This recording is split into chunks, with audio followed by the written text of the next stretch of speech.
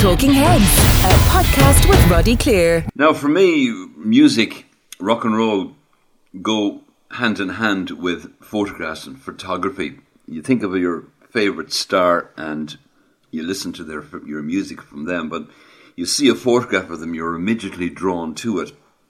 And if you're a big music fan, you're drawn to just photographs in general.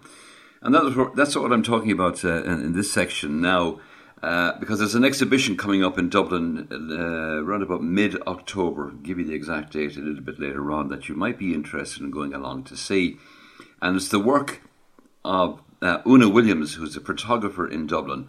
Says you. Okay, a photographer in Dublin. Now, Una is, or has been doing photography for quite some time, and she has photographed the best of them.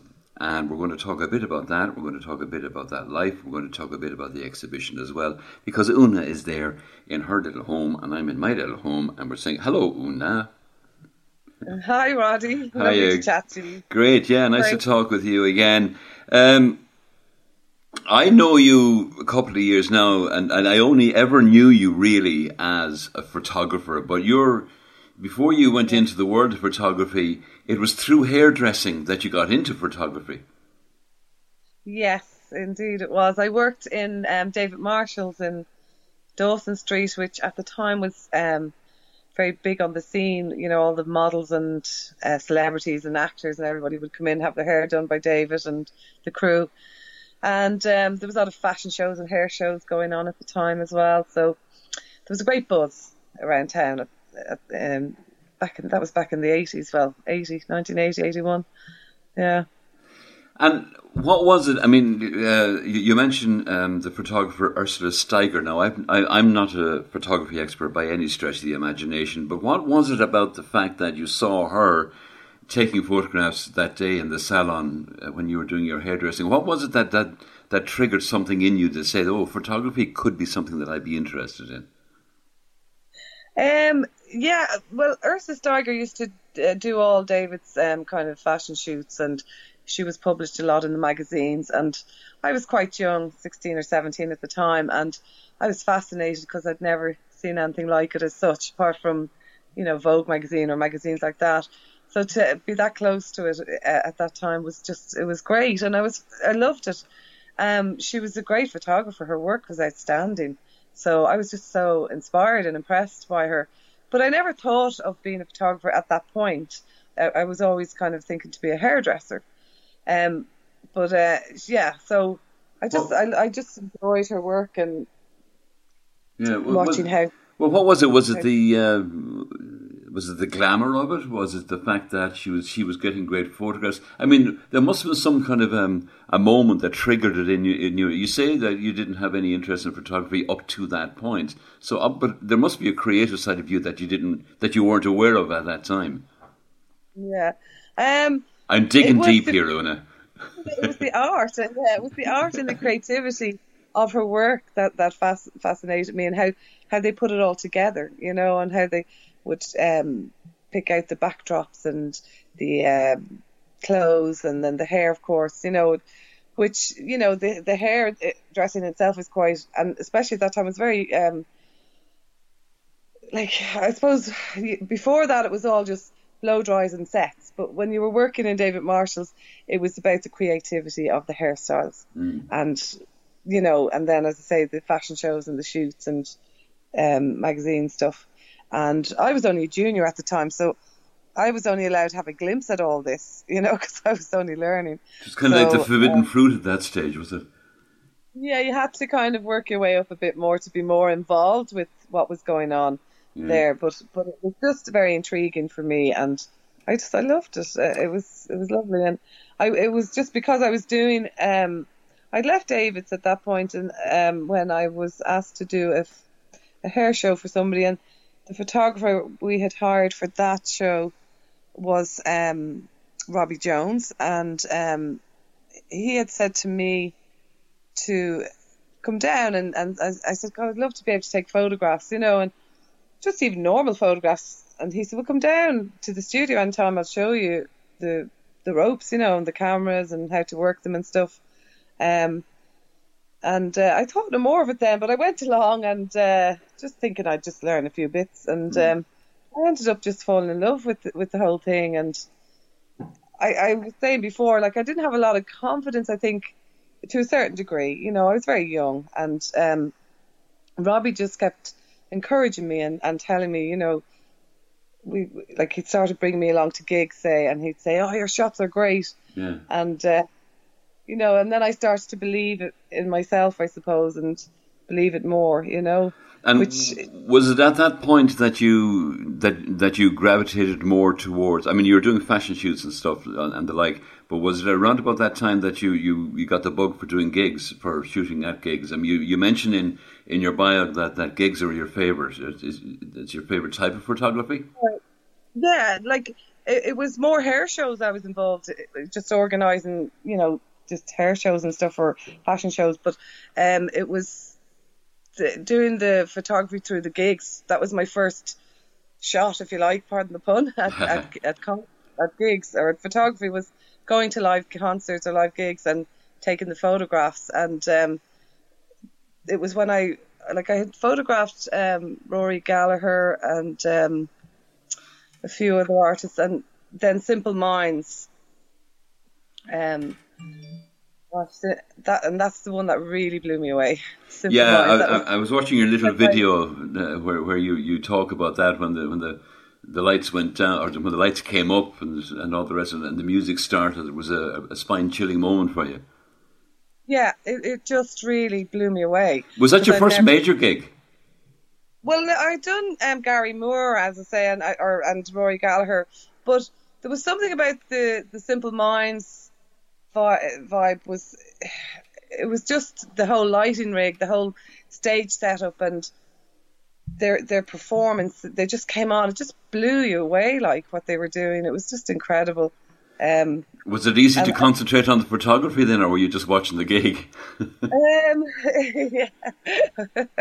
Yeah, watching Jim Kerr more more likely. But yeah, no, I was able to keep my focus, and because I was just really into what I was doing anyway, so that wasn't difficult, you know.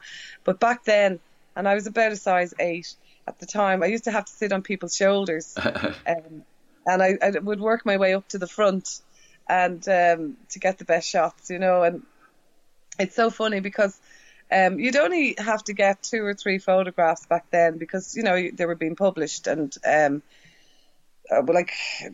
had been studying it for a few months when I got my first publication with Hot Press magazine, and which was great. So that was kind of pushing me forward even more and encouraging me more to keep doing it. And yeah, like it was. Oh God, I've lost my thread now. That's okay. One thing I suppose people should really keep in mind, that back then when you were doing your thing, when you were starting out and right through the 80s and all the rest of it, very few female photographers, I would imagine. Were you one of the, or were you the only one in the country, or were there just a few of you? During the gigs, I was the only female photographer in the early 80s anyway. Did that cause problems in its own right? No, not really, because it was a very, very male-dominant industry, but I think there was a bit of pushing and shoving, you know, until they kind of got used to you being there, you know, and then they'd be pushing each other out, let Una in, let Una get her shot, kind of thing, you know, because I was like the little girl, the little kid. You played up on it. They were very good, you know, and that wasn't doing anything like press shots or anything like that. But yeah, I mean, there was a few male photographers doing the live gigs as well, but of course they couldn't get on top of people's shoulders, so that's the advantage. What was your first publication in Hot Press? Oh God, I think it was Rory Gallagher. I think was the first shot I had published. Yeah. And then Gary Moore, and then Simple Minds, and God, I can't remember after that. Then the Thompson twins was another one, and God, there was all the big names pretty much who played the country back in the day. Yes, yeah, and you got there. And it's ironic because I was looking at the history of the SFX there a while ago, and they were saying that they hosted the RT Symphony Orchestra for many years before the big concerts came into the SFX. And my grandparents were in the RT Symphony Orchestra So my grandfather played the viola and my grandmother played the piano. So it was ironic that, again, that I should end up in the SFX doing my first lot of gigs was in the SFX. It was nice, to know that. There's been so many great bands in that venue down the years as well, in the SFX. It was a hotbed for many years. That was the main place that I did a lot of the bands there, and then there was the stadium and the RDS. But the Clash was another. That was a funny one because eventually I had within I don't know, very short few months, I'd worked my way up into the pit, which is that area at the front of the stage where the photographers do. And only the photographers are allowed in that area. So, and then backstage. So I was shooting the Clash backstage, and it was funny because they thought they were being funny. They turned around and pulled their trousers down and did a mooner. Shocked the little girl, yeah. When I was 17 or 18 or whatever, and I was disgusted. I was like, no, I'm not taking that photograph. That's not the type of photographer I am. I don't want to do stuff like that. I want to be respected. Wants to be respected as well by the people I was working with or shooting. Go on, just between you and me, did you take any sneaky ones? No, honest to God. I actually didn't. I'm kind of sorry now that I didn't, but back then I was like, no, I was disgusted. No, there's no way.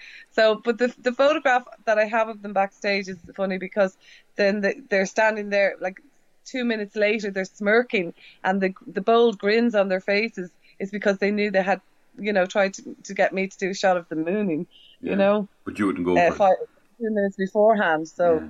So it actually, I got a really good shot at them. The expressions on their faces was nice, I know you're doing the exhibition. We'll come to that in a little while.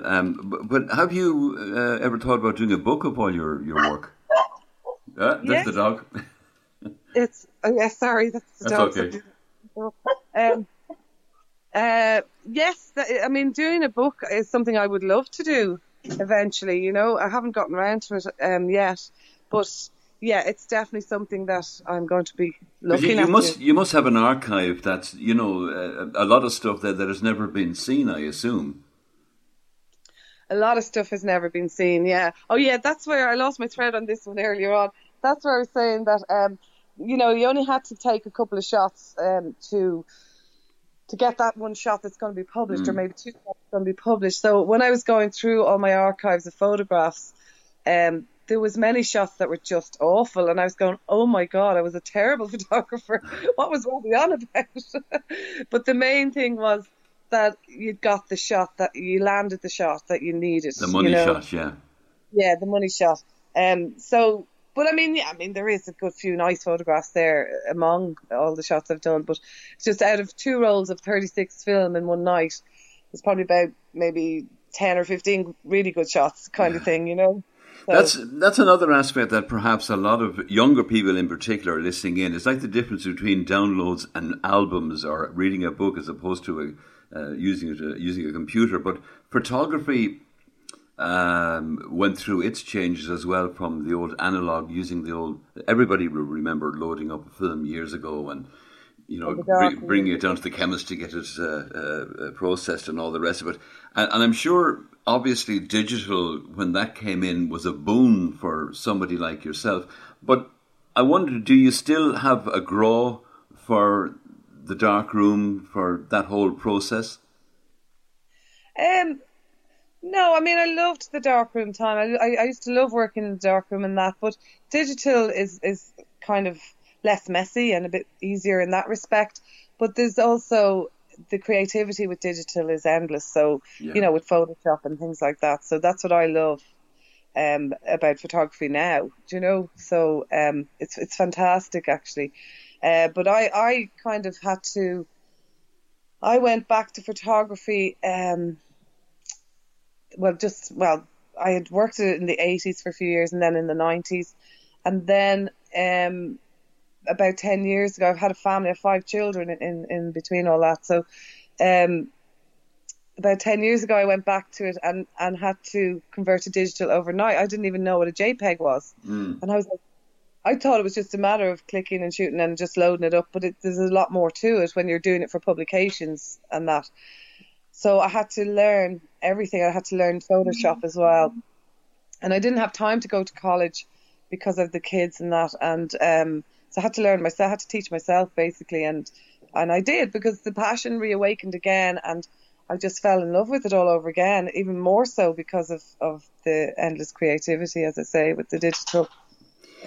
You were, I'm just reading your bio here because it's quite impressive, I have to say. You were the main photographer at the Edge's 30th birthday, and your work has been produced in many newspapers, magazines, and all the rest. Is there a particular period of time that you most remember that stands out most in your head as being the best time, or was that just pretty much everything? Pretty much everything. Doing some of the private stuff for like the Edge's 30th, and that was very exciting. It was great fun, and they were really good. I was treated very well by them all. And one of my favourite memories too was when I worked with Def Leppard when they lived in Booterstown, and I was the only photographer allowed access into their private lives at that time. And that was a great experience. Like, it was great fun, and I loved it. Again, they were a great bunch of lads too, and with great crack. There was so much fun and laughter and that, before they went abroad, of course. But so it was. They were great. They're great memories to have, actually. And it was funny. Like, I've had many people at me to do an exhibition for a long time, and when I finally took out all the archive of photographs, I started getting so emotional, and I thought, oh my God, this is a lot harder than I expected, because the memories, the people I met, the parties we had, and the places we went, and all the photographs I took.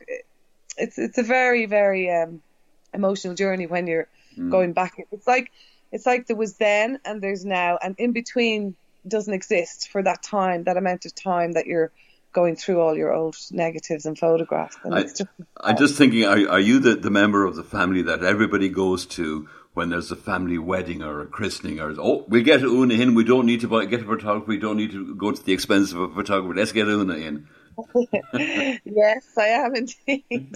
I'm always getting pulled on that one. Yeah. Definitely. And yeah. That doesn't surprise me, really, I suppose. The exhibition is happening on this. Sorry? Okay. I was going to say, my sister had her wedding vow renewal there recently. We went to Kerry, to Kenmare there, so I got pulled in for the photographs for that. But it was lovely. I really enjoyed it. Do you do anything other than people? I mean, do you landscape or anything like that? Yeah, I do a bit of everything. My favourite photography now, like, I don't really do the gigs or the concerts, although I did a couple of years the Def Leppard came to Dublin. They were in the O2, but now you're only allowed to take 3 photographs or 3 shots, 3 songs, the first 3 songs, and That's then right, talk out. Whereas when I was doing it years ago, you were allowed to stay for the whole gig, and then you'd go backstage, or you might go to an after party or something, and it was just great fun. And it's kind of very restrictive then. And then you have a lot of, like, so you're a professional photographer, you get really good, nice shots. I always go for shots that will try and complement the, say, musician or rock star, whoever it might be. I don't go for those ones where maybe there's a female singer bending over. I've never been into that kind of. Yeah, I get you. Yeah. I think it's awful. It's not. It's just. I mean, some photographers do, but it's just not for me. I would imagine that creates a certain amount of integrity with the act, between you and the act, that they can trust Una that she's not going to go for the candid shot. But by that I mean the gratuitous shot. You go for the glamour. Even glamour is not the right word I'm looking for, but the complimentary shot. Yeah, and I like just kind of taking shots of where you're bringing out the best of somebody, and you're showing the best of somebody, whether it be in movement or facial expressions or, that kind of thing, or lighting. I just don't like taking shots that make famous people look bad, because I don't think it's fair to exploit that, or to try and make money from it. That's a rarity. It's a rarity. Oh, is it? I would think so. But there you go. The exhibition is on the 17th of October, and if anybody's going along, you can expect to see Una's work. Shots of Sinead O'Connor, my old mate Philip Lynott, Anthony Lizzie, Chrissie Hynde of the Pretenders, Stevie Wonder, B.B. King, Tina Turner, the Four of Us, The Clash, Queen, and many others, I assume. Yeah, there's a few more as well, and I have a lot of that's all the black and white stuff. I have a lot of colour slide as well, but we might be looking at doing another exhibition with them. I have Mother Teresa, who I love. She Really? was great. I loved meeting Mother Teresa. Actually, that was one of my favourites as well. So yeah, so there's a lot. There's still a lot more stuff. There's a lot of social shots as well. Like I did the premiere of The Field. Remember the movie The Field? Yes, indeed. Yeah.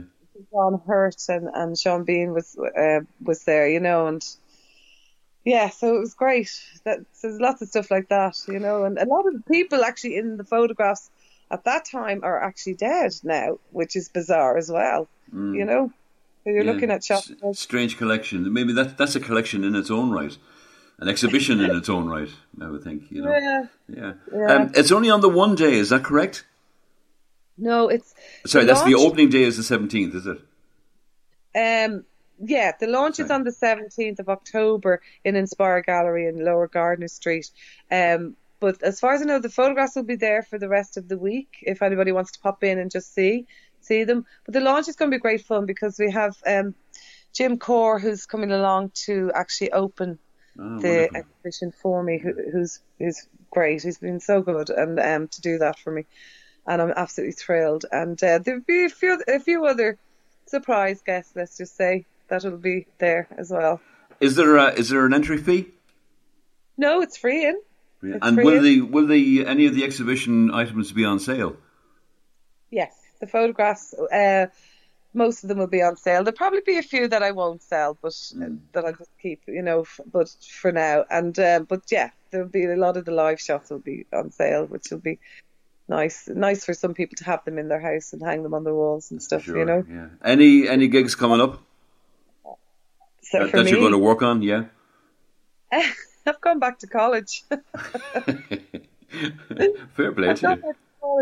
I'm studying nutrition. Funny enough, I'm studying nutrition and life coaching at the moment because I've had a lot of health problems over the years myself, which prevented me from, getting out there. Yeah. Yeah, I'm just continuously pursuing my photography as a career. Although I had made some success of it in different times along the journey of it all. But so I have been working on my health, for the last couple of years, and I found that nutrition has been a huge help to me. I suffered tremendously with fibromyalgia, so I'd like to use my experience of recovering from that to help other people now to recover from fibro, because when I had it, I was told I'd never get well. I'd never be well again. And I thought that that's the way I was going to be left. And just from doing my own research for the last year, it's just made a huge difference. And now I can function again without the pain and without the fatigue. Well, long may that continue as well. One final question for you, Una. Is there anybody out there that you would have loved to been able to get photographs of but didn't?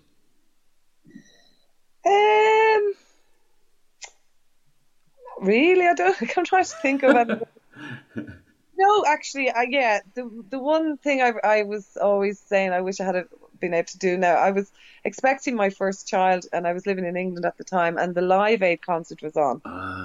Yeah. And I was kind of grounded with my big bump for that. So, I remember watching it on the TV, and I could have been there. Oh, I should have been there. I could have been there, and I was like, oh my God. So that would have been the only thing. Yeah, that would have been the only one that I kind of. Well, listen, Una, the exhibition once again launches on the 17th of October. Where again? It's in Inspire Gallery in Gardner Street. Gardner Street, yeah, Grand. Just off Talbot Street there, just under the bridge. It's on Google Maps and that. It's very easy to find, and it's great for people if they want to leave their car at home and get the Dart in, because it's quite central. Yeah. And I've done it myself a couple of times. Just hopped on the Dart and in and out, and it's great because you don't have to worry about parking then as well. So. Well, I'm sure it'll be a huge success, and I'm sure we'll see a lot of coverage of it hopefully as well. I reckon the Hot Press lads will be down to you doing a few interviews and probably getting you on. And so I hope so anyway. They should do. See Niall Stokes, actually. I'm hoping to see Niall Stokes. He was very good to me back then as well. There was gave you help, yeah. Yeah, they were very supportive, and they love to see new talent, and they love to encourage new talent, and and it was great. It was a great thing, Okay. a great era to have been kind of working in. Well, long So may you continue. Your work is wonderful. I've seen some of it, bits and pieces of it, and I hope to get to the actual exhibition as well, because I'll be in Dublin the night before at the Black Star Writers. So hopefully I'll pop down to great. you the following night. I hope to see you there, Roddie. Yeah. Thanks. Una, thanks very much. And if I don't see you, the very best of luck with it. And I'm sure we'll talk soon at some gathering or other. Absolutely. I look forward to it, Roddie. Thank you very much. Talking Heads, a podcast with Roddie Cleere.